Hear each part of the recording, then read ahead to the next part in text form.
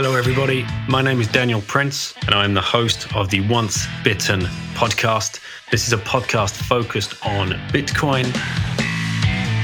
It's my mission to interview as many people as I can around the different aspects of Bitcoin and help people understand exactly what Bitcoin could mean for them and for their families and for their future.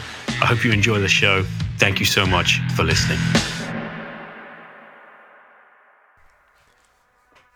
Hey guys, welcome to the show. This is a quick 25-minute bite-sized episode that I did with JP Barrick. We were having a catch-up call talking about mining, and we got onto the subject of FUD because we need to bust some FUD that's coming our way about Bitcoin being bad for the environment. It's just complete and utter nonsense. I hope this goes a long way to helping you guys build an arsenal against this FUD, and JP breaks it down pretty nicely. So just a quick one. Great to catch up with JP as always. Before we do get into this show, you know what I'm going to say. Go start stacking sats. That's it. You gotta get into this. If you're in the UK, coinfloor.co.uk/bitten. That will get you 30% off of any commission charges for 3 months. And if you're in the US, swanbitcoin.com/bitten. That kicks you off with a $10 start. And then just sign up and start fiat cost averaging your way into this bull run. Yeah, and thank us in around 5 to 10 years. This is not a get-quick-rich scheme. Right, on to this one with JP. Thanks, JP, for coming on. Catch you after the show, guys. JP coming back to the Once Bitten pod. How you doing, JP? Great to have you. Doing well. I'm glad to be back. And last time you had a question from Lauren. This is not Lauren. She hasn't grown this quick in a year. This is Caitlin, her older sister. Lauren's busy in a French lesson right now. So Caitlin wanted to ask you a quick question.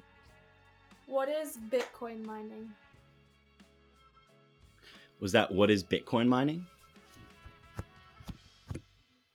So Bitcoin mining is when a bunch of computers secure the Bitcoin network and are rewarded by getting new Bitcoins from their activities. What Bitcoin miners do are they take a lot of energy and they do math problems to solve new Bitcoin blocks, which keeps the Bitcoin network running. No one owns all the Bitcoin miners. They're owned by a bunch of people all across the world.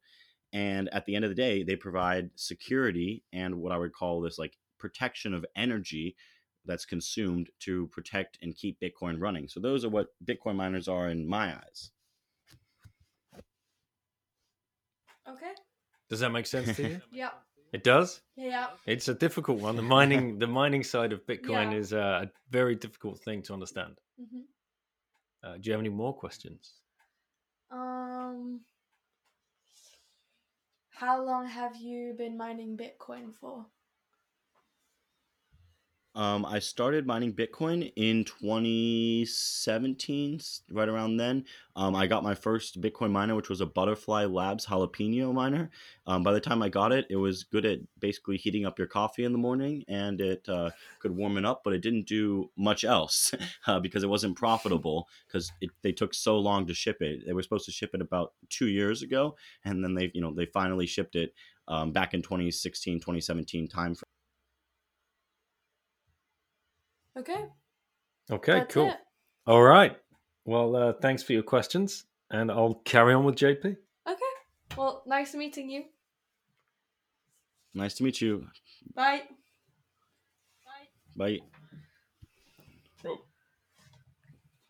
Cheers, JP. It's been probably about 10 months since we first caught up and you come on the show to do. It's a really good mining show, actually. Thanks again for coming on. Got great feedback about that. Just trying to simplify it for those people that haven't heard it before. Definitely go back and check it out, and I'll link it in the show notes. This might just be a bite-sized pod because JP's got to run in like 20 minutes, but we will do a follow-up and just find out what's going on out there at the moment, JP, in the world of mining. It's not a world I know a great deal about at all, and I want to make sure, because there's a lot of FUD coming out around Bitcoin at the moment, on every aspect. What FUD are you seeing being aimed at the mining sector right now? And can you just help us understand why it is just FUD? Sure. So I would say the FUD that we recently heard that blew up a lot on Twitter was that Bitcoin mining uses a lot of energy, and that's for somehow bad for the environment. Um, the matter of fact is that Bitcoin miners are the lowest cost operators of energy, which means they're going to the area where energy is the lowest cost.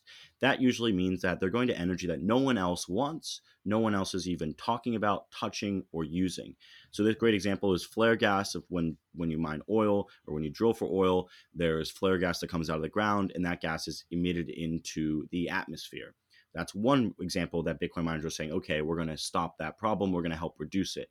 There are wind farms that generate power all across the US, all across Europe, especially in Germany, where that power pricing goes into the negatives. This simply means that taxpayers are paying for those wind farms to be running, and that power is not actually being used for anything. It's being bought it's being bought for a negative price, which means this asset, is trading in below $0. That means no one is valuing it. But hey, the Bitcoin miners come in, they provide the opportunity, they bring jobs to the area, and they're building mining facilities at these wind farms. So Bitcoin miners, as I mentioned, are looking for the lowest cost power. So therefore, they are going on these edge cases of the grid where the grid isn't really functioning how it's supposed to be. So Bitcoin miners aren't going to come into your city. They're not going to raise your rates. They're not going to raise the rates of the United States overall. They actually provide grid stability. And we've seen over the past 2 years, as energy companies become more aware of what Bitcoin is and the future it's going to play in the energy space, they're actually asking Bitcoin miners to come to their facilities, to run their mining machines at these facilities, and then turn off the power when everyone else in the US needs it during those hot summer days or those cold winter months. And so that's really why, how Bitcoin miners are adapting and how they actually help the grid instead of hurting the grid. Like, a lot of people like to say in the beginning is, Bitcoin uses so much energy, it's going to be bad for the environment, it's going to increase global warming, all of this. The matter of fact is Bitcoin mining is still a very small piece of the overall energy portfolio. Let's also go back. Say that. Oh, go ahead. Jump into that, Daniel. Let's do it. yeah. Okay. The wind farming thing. I want to like kind of like drive this point home, and we don't really necessarily understand the amount of stranded or wasted energy that it gets produced at these places and then just never gets used. Right? It doesn't make it to the grid because of the. I'm gonna butcher any of the terminology. Perhaps you can help us with that. We we're so used to like switching on a light bulb and whatever else, but the fact is, so much energy is lost from the point of where it's produced to when it finally gets to the end user. Well, the thing is that energy can only travel so far without having that line loss. And so when it comes to these different grids, there's different trading hubs on the grid where the energy is settled, where the energy prices are settled depending on the grid you're at. And so some of those prices or some of those hubs have prices that, as I mentioned, that reach those negative levels because there is so much production in one area, but not enough consumption. And so because energy cannot be, created or destroyed, and like when you create this electron, it has to go somewhere. You can't just say, oh, we don't need you right now. There's no light bulbs to turn on. Go back to sleep. No, this is an electron. It's going to go wherever it wants. And so when it gets on the grid, it just flows freely, and someone has to, end up picking it up at the end of the day. And if no one buys it, it actually just evaporates because of line loss, as I mentioned, from traveling so far. Whenever those electrons are traveling, we're always losing them. And so that's why you can't buy power from North Carolina and California, is because the odds of that power getting there, would hurt the overall, it just wouldn't work. So at the end of the day, you have to be close to that generation, and close is relative, but you still have to be close enough to be able to buy that power in that regulated market. And so the problem occurs when you have, as I mentioned, no one looking to buy the electrons, but people still producing them because they can't turn off their wind farms. They can't turn off a solar farm. You just can't stop those type of generation assets. Right. So now if we have this situation where, like the wind farm example, just to try and lay this out in as basic terms as possible for people that might be listening and trying to follow, any of that kind of potential wasted energy that has been created is now never going to be used. It's just going to like slowly fizzle itself out. That can be used to power a mining rig and stand the chance to um, uh, win the next block and turn that into Bitcoin, which is basically, you hear the term, stored monetary energy. Uh, is that what we're talking about? Yeah, that's exactly what we're talking about. And so that energy consumption is being stored in a Bitcoin miner, and not in a sense of like a battery where you'd be able to then pull that energy out over a certain amount of time, but more in the sense of that capacity is locked in. And so what Bitcoin miners allow energy producers to do, or energy generators to do, is they say we're going to lock in 50 or 100 megawatts of power 24/7. So that power is locked in for the grid. So that means when the power, let's say we're approaching something called peak power, and that's when everyone is looking to turn on their air conditionings at units at 3 or 4 o'clock during a hot summer day. And so as we approach this time, the grid operator or the power company would actually be able to say, hey, Bitcoin mining facility, and a lot of them have contracts like this, you need to turn off, because instead of us going and turning on a coal plant or turning on another natural gas plant to support this additional 50 or 100 megawatts worth of power consumption that's needed by the residents in the area, we're going to tell you to turn off your miners and wait then for people to stop using their air conditioning to then turn back on. And so these mining companies and these mining facilities really, as I mentioned, act like grid stabilizers. They help stabilize the grid. They provide additional load to the grid, which is increasing the amount of green energy production we're able to put on the grid and decreasing the need for peaker plants, which are those coal and natural gas plants. Man, there's the FUD busted. What other FUD are you like? What's really annoying you right now when you, because there's so much there's so much coming, and it's only going to get worse. So what else can we arm people with that are looking to help people understand that that we're not going to boil the oceans? Well, I think that's definitely one of the bigger ones that I've seen, is that the energy usage conversation around Bitcoin. I would also say, like, we've mentioned that there's the benefits here. There's actually benefits to the grid, benefits to the consumers. So people can label Bitcoin as whatever they want, and it's easy to show or to say that this new technology is going to be bad.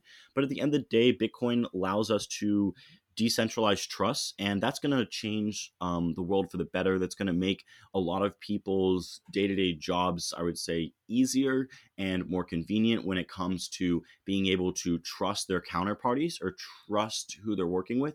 Most of business, if not, I would say 50 to 60% of business, is about establishing that trust. And with Bitcoin, we're actually just trusting this protocol, saying that we are trusting this ability to send value to any person in the world. Daniel and I, we've never met in person. We've talked over the phone, but we're able to both communicate via value through this Bitcoin channel. So that's the really exciting things about Bitcoin that I've been super excited about, and just the whole mining process is how this trust network has that underlying value. Because Bitcoin miners like myself and all the miners across the world are purchasing Bitcoin mining equipment, and it's actually basically sold out until June, if not August now, for new equipment.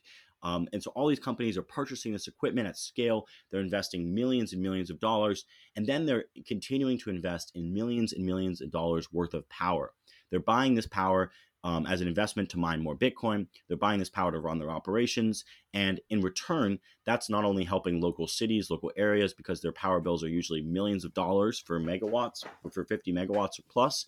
And that's helping with tax bases in these small towns. Most mining facilities in the United States and across the world are built in cities or towns with, I would say, less than 10,000, 5,000 people. These places are very rural areas because that's where the power generation is. So it's really helping out those groups of people. It's helping bring IT jobs to these farmland areas usually. And that's an important part of Bitcoin that people don't really talk about. We're actually I'm here in Iowa, and we have a mining facility here. We are going to be working with the utility company to help understand the value we've brought to the community when it comes to saving them money on their power rates. because we do exactly what I mentioned when it comes to turning off our facility during those hot summer days here in Iowa. So we're excited to see how we've helped the Iowans over the past year running and operating this facility. Yeah, that's awesome. And I know another FUD thing that just keeps coming back. It's about the mining being centralized in China. Can you do us a favor, JP, and put us all right on how decentralized mining truly is? Well, it is decentralized, but I'm not going to say that there's not a lot of people mining in China. There's been estimates that it's still 60 to 50% of people mining in China, but that doesn't mean that it's 100% or 90%. So I think there's still enough decentralization to make Bitcoin network have, no issues when it comes to, oh, China will shut it down. Of course, if there was a step in by the Chinese government and they were to take all those Bitcoin miners, that would be an issue for the whole community. But we're starting to scale away from China. A lot of the Chinese miners are actually as well, due to capital controls, due to the current government restrictions, are starting to build facilities outside of China. And we see a lot of them moving to the US. We see a lot of them going to Kyrgyzstan, Ukraine, Russia, in those type of areas where the power is very cheap. So there are a lot of Bitcoin miners in China, and most of the mining manufacturers are Chinese companies. But the same can be said about iPhone manufacturers. So, anyone who makes those type of technology products. So at the end of the day, we see that Bitcoin miners are produced and manufactured in China. The chips come out of Taiwan, or with Taiwanese Semiconductor or the Samsung factory, and so from there, the manufacturer in China. There is a lot of mining in China because of the power rates are very low, but we're seeing that shift, and I think it is probably at a low point compared to where it's been. How high it was earlier back when in Bitcoin started, when a majority of those miners, at least in 2016, 2017, were definitely in China.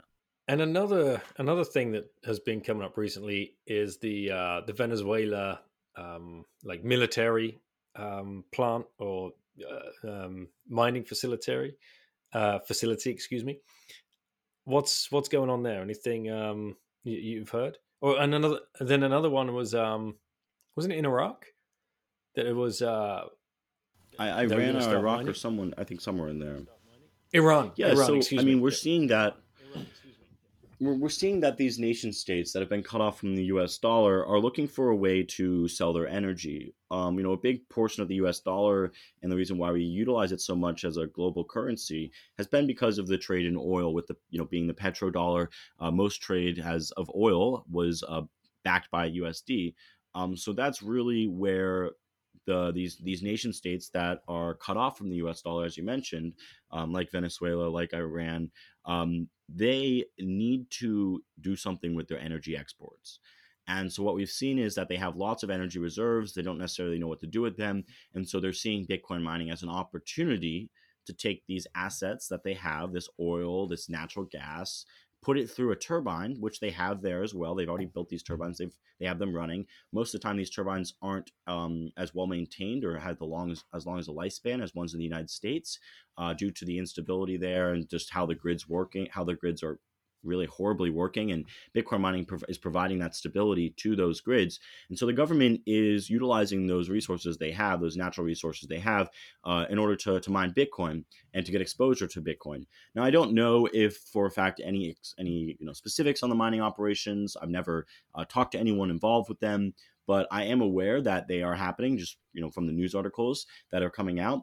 And I expect it to continue. I expect the trend of nation states and large energy institutions to continue to start stepping up Bitcoin mining operations, because it makes sense and it's a much easier way to sell your excess energy than to find a buyer for it. So usually those products are, going in the negatives or being written off.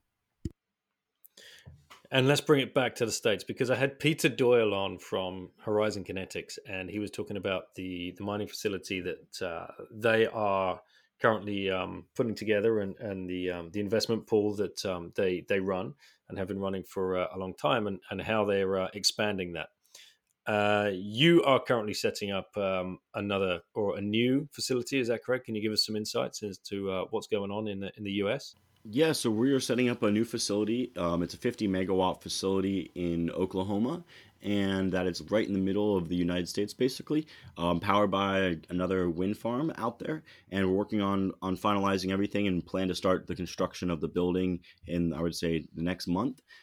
Getting the parts order, the building parts, and starting to deploy a large 50 megawatt site.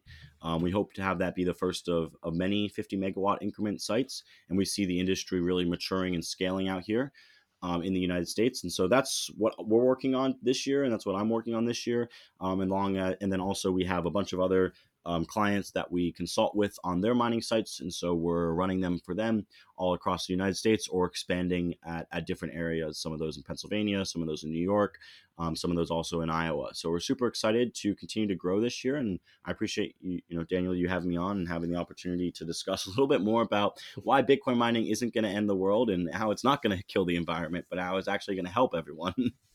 Yeah, this is important FUD because I think it's going to be the pinnacle of the FUD. To be honest, I think it's going to be the thing everybody pushes really, really hard. Whether that's coming from World Health Organization or World Economic Forum or wherever, right? Many politicians and all of the greenwashing that gets overplayed in many different places. So, and Bitcoin's an obvious target. It's just crazy. And I remember actually last time that you were on, you and I were having a chat. You dropped a bombshell that huge companies like I think you even mentioned Kellogg's had a huge mining facility in like one of their warehouses, but that JP Morgan were mining as well. Was that what updates do you have on that? I would just say that these larger companies, I've now heard they're building out facilities at the pretty large scale, 50 to 100 megawatt scale. Nothing crazy yet, but they're kind of moving from dipping their toes in the water to, okay, what does this really look like on an institutional play? I don't have any more specifics on either one of those companies and their facilities, but we are seeing lots and lots of interest from the energy companies, from everyone who was like, we talked to about Bitcoin mining 7 months ago, but wasn't interested. A lot of those groups are coming back to the table saying, okay, how do we put something together? What really makes sense here? Yeah. All right. Now I know you've got to run. You've got to run into onto another call and to a meeting. So I just want to make sure that we get a shout out for what you're doing. If you can just, where can people come and find you? And if anybody's interested in the company, are you currently looking for investment or expansion? What's going on? Yep. So we're always looking for investments and expansion into new sites and projects or into the parent company, depending on the size of capital. For people that have $100,000 or less, or $100,000 or more that are looking to get access to mining, we have our program called the Managed Mining Program, which is where we provide our services at cost and charge a performance fee to manage those machines and work together on that. The best way to find me or to find us is miningstore.com on the internet. Aurum Capital Ventures, that's AURUM. My email is jp@miningstore.com. Feel free to send me an email, or you can find me on Twitter @JPBarrick. I also launched a podcast called Digital Gold, so feel free to check that out and listen to the first 10 episodes on Spotify or Apple Podcasts. But those are the places you can connect with me. And Daniel, it was a pleasure to jump on again. I'm excited to do this again and to really dig into some more juicy mining questions next time. Yeah, absolutely. This has been a great quick FUD buster. I might do a few more of these. This is definitely going to help the community arm themselves with when we face family or friends or just general skeptics and have to face these questions. So I appreciate that, man. No, I love it, and I'm glad to see the FUD buster coming out. I think that's a great name for it. All right, JP. Well, I look forward to catching up with you again soon, brother. Thank you so much. Thanks again, Daniel. Have a great day. Okay, there you go, guys. Thanks for tuning in for this short edition, the FUD busting edition. Like I said, this is just this just happened off the fly. JP and I were having a catch-up call, and we decided to just do a quick recording before he had to jump off to another meeting. But it's giving me an idea. Maybe these FUD busting quick bite-sized episodes might be something to keep pushing. Every time we see the FUD coming forward, find that expert and just do a quick 20-minute FUD bust to to help us, figure this thing out and help other people understand as quickly as we can. But open to feedback as always. If you think this is a cool idea or not. I of course much prefer the longer form. Just getting down different rabbit holes is always so much fun, and hearing people's stories. Everyone's got an amazing story to tell, so keep a lookout for more of the long form stuff, and let me know what you thought of this. Before we sign off, make sure of course to go and check out the show sponsors. That's CoinFloor in the UK, coinfloor.co.uk/bitten. They're at CoinFloor on Twitter. They're always tweeting.